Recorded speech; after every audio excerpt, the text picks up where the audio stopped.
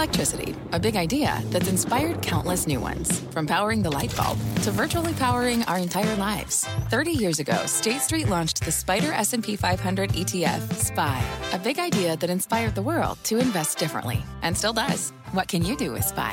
Before investing, consider the fund's investment objectives, risks, charges, and expenses. Visit ssga.com for a prospectus containing this and other information. Read it carefully before investing. SPY is subject to risks similar to those of stocks. All ETFs are subject to risk, including possible loss of principal. Alps Distributors, Inc. Distributor.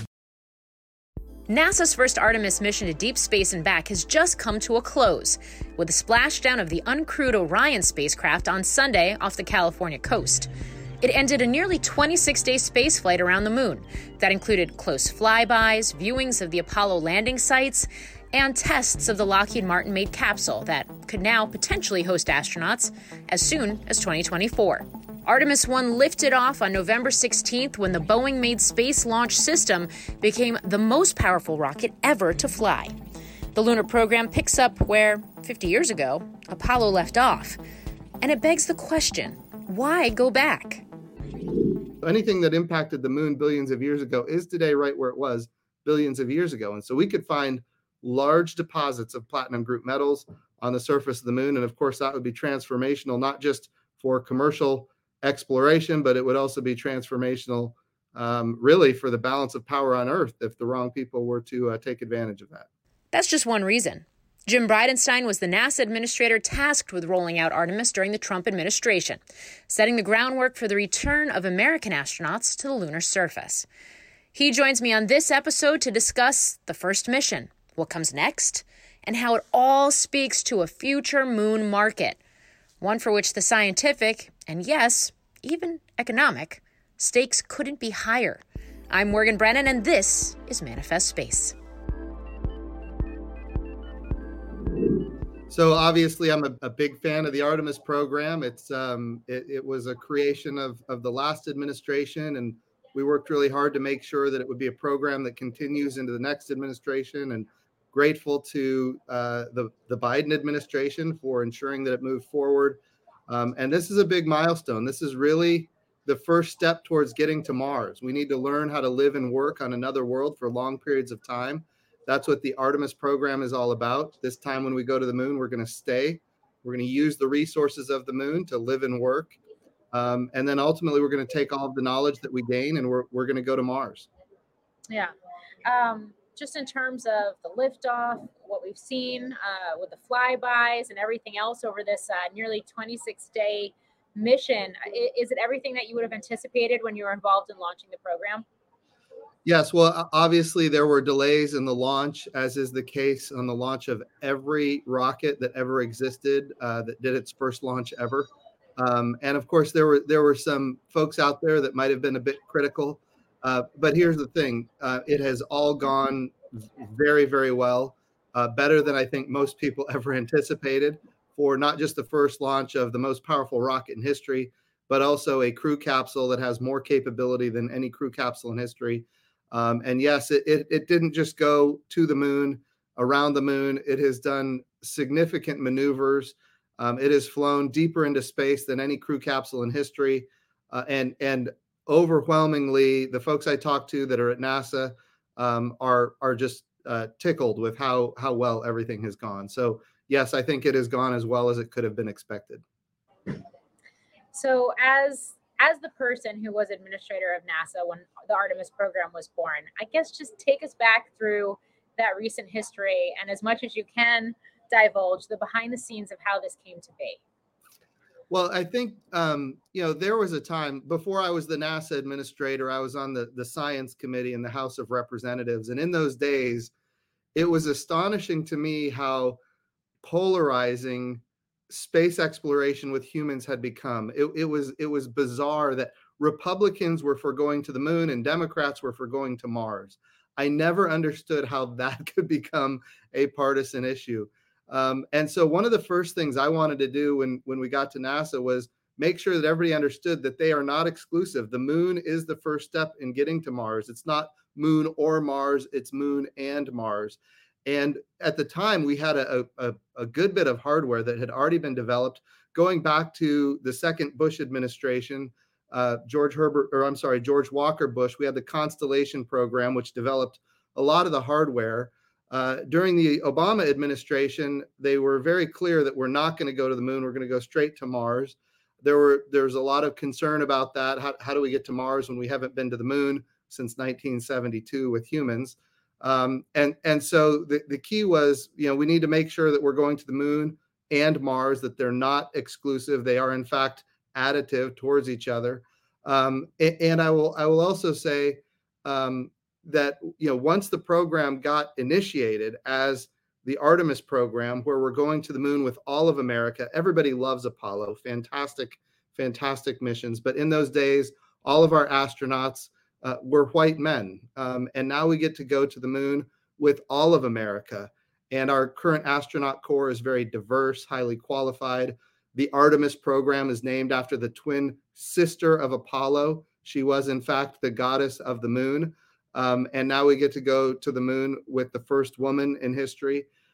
So all of these things, ending division between moon or Mars and making sure that everybody understood that our program is very inclusive and diverse. All of these things resulted in a really an apolitical bipartisan program that everybody got behind. And we're just really excited to see it, finally come to fruition. Was it your idea to go back to the moon first and then sort of market that and push that as a touchstone to further space exploration to Mars and beyond?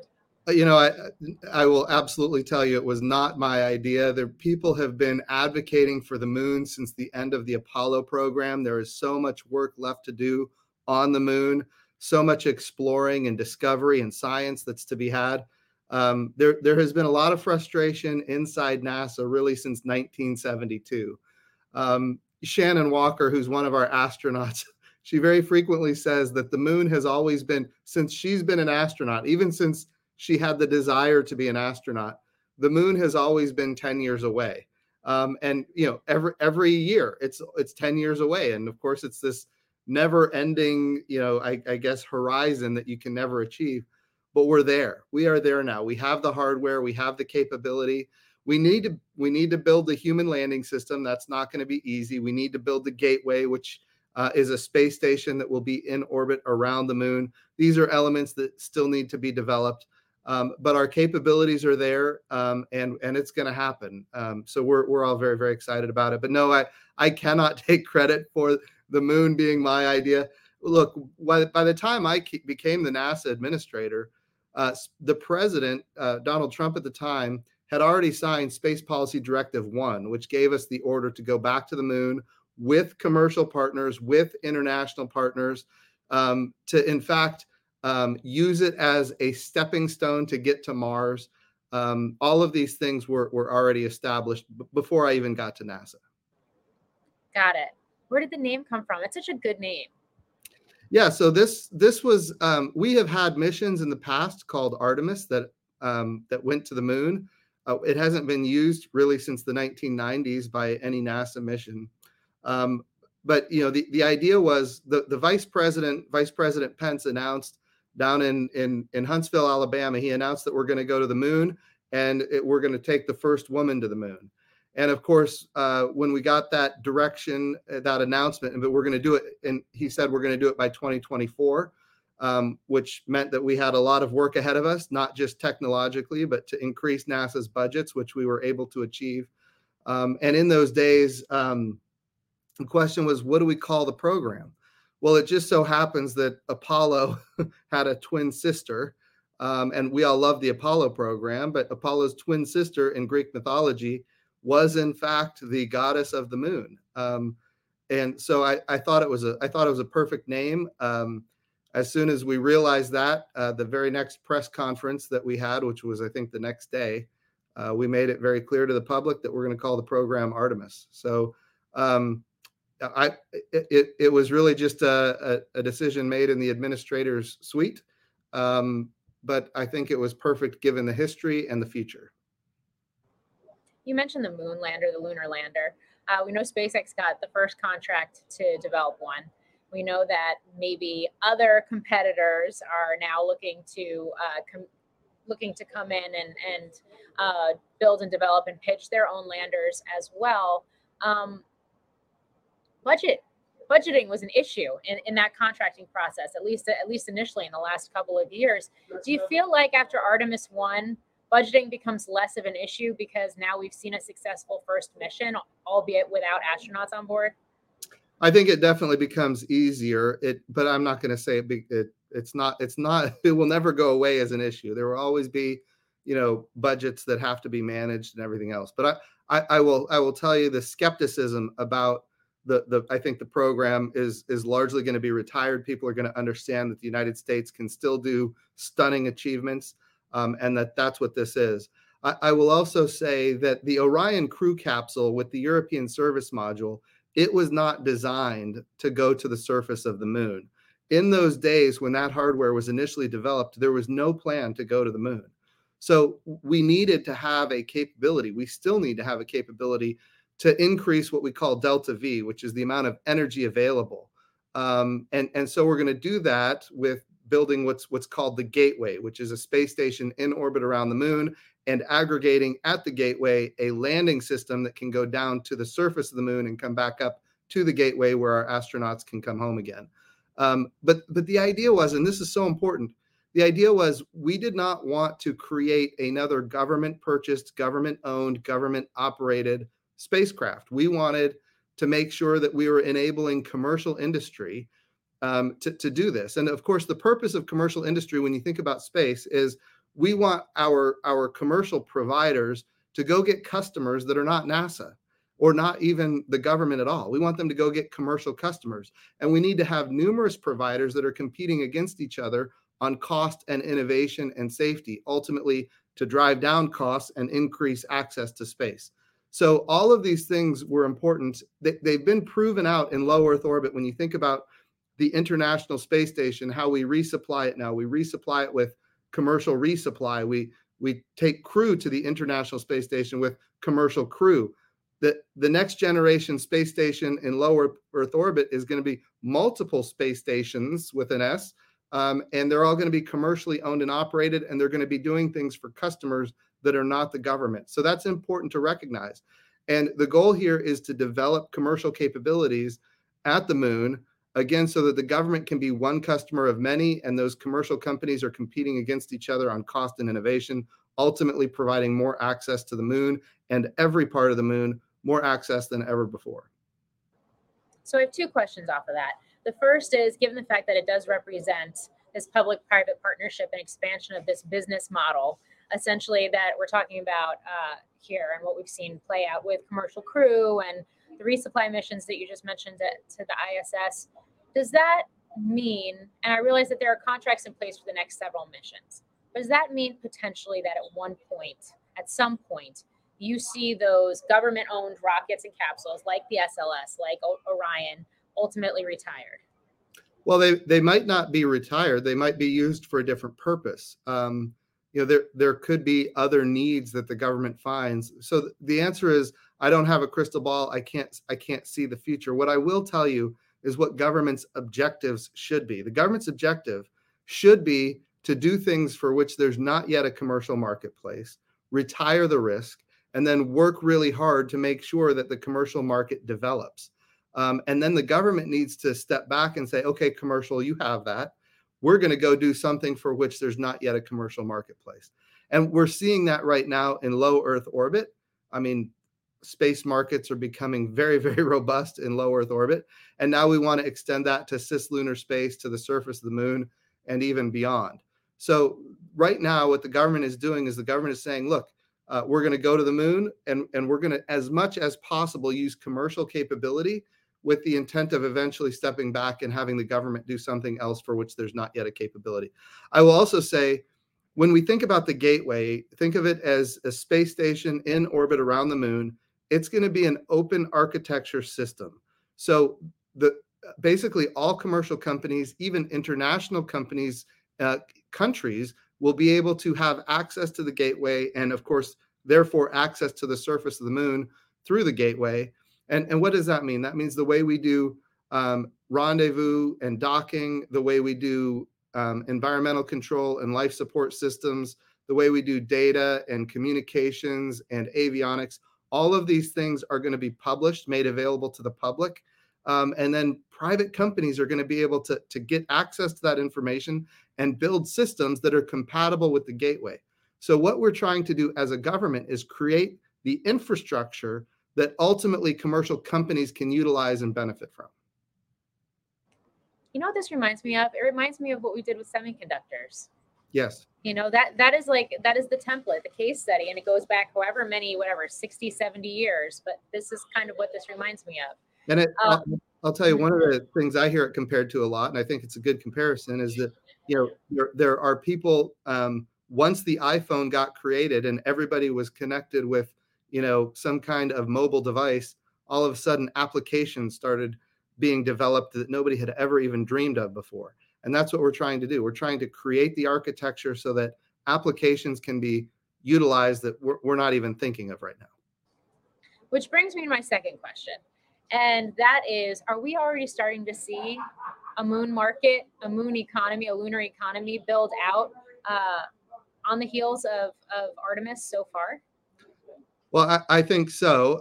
What we're seeing, obviously, because we decided to go to the moon, the surface of the moon with the lander commercially, we're seeing commercial companies step up, raise private capital, and develop capability to go to the surface of the moon. Like you said, SpaceX got the first contract.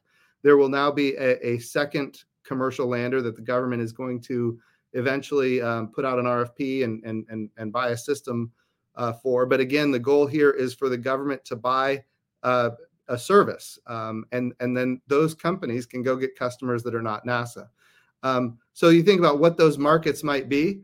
There are hundreds of millions of tons of water ice on the south pole of the moon and a lot on the north pole of the moon. That water ice represents air to breathe. It represents water. So it's H2O. Oxygen, of course, is air to breathe.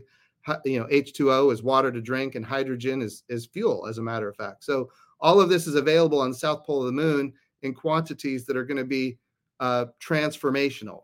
And so we need to benefit from that. We need to utilize that. And of course, NASA is not the only organization that can benefit from that. There's a lot of things that can be done in cislunar space utilizing the water ice. We think about, we talk about rare earth metals. A lot of people don't realize that rare earth metals are not earth metals at all. They're asteroid impacts from billions of years ago. The challenge with the earth is we've got this very robust atmosphere. We've got a hydrosphere that is constantly changing. We've got a very active geology. So all of these things make it very difficult to get asteroids to the surface of the earth. And when they're here, they're not where they used to be billions of years ago. Well, the moon has no atmosphere. It has no active geology or active hydrosphere. So anything that impacted the moon billions of years ago is today right where it was billions of years ago. And so we could find large deposits of platinum group metals on the surface of the moon. And of course, that would be transformational, not just for commercial exploration, but it would also be transformational really for the balance of power on Earth if the wrong people were to take advantage of that. Which, of course, leads me to who are the wrong people potentially on Earth. And what does that mean in terms of great power competitions on Earth translating to the moon? Yeah, so that's exactly right. As far as the wrong people, here's what I will say. The United States is not the wrong people. We are the right people, and we need to go and make sure that when we go to the moon, our values are the values that go forward to the moon.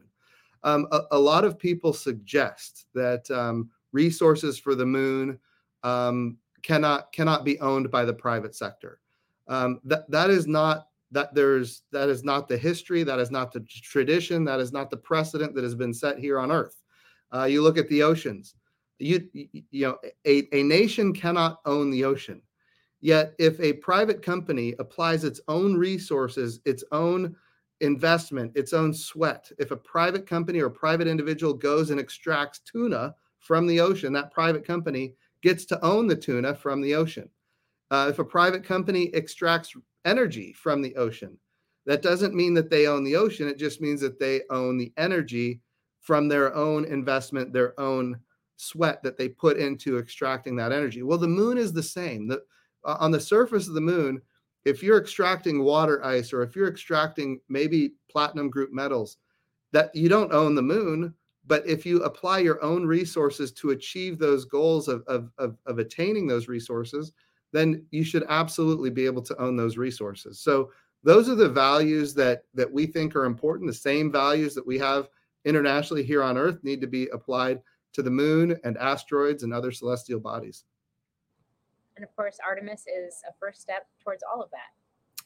It absolutely is. And just like there's water on the moon, there's also, when I was at NASA, we discovered that there's liquid water under the surface of Mars as well. In fact, right now we've got a rover that is wandering around a river delta on Mars. Of course, that river delta is now dry. But here's what we know. We know just the years I was at NASA, we discovered not only liquid water 12 kilometers under the surface, we also discovered that there are methane cycles of Mars. Methane cycles matching the seasons of Mars. What does that mean? The probability of finding life actually just went up. And what do we know about liquid water here on Earth? Wherever it exists, there's life. So now we know on Mars, there's not only liquid water, but there's methane cycles. There's methane cycles that match the seasons of Mars. We also now know that complex organic compounds are spread all over the surface of Mars. Those are the building blocks for life. They don't exist on the moon at all, nowhere, but they're all over Mars. My point is, there is a real chance that whoever gets to Mars first with humans may very well discover that life either was or may even still be on Mars.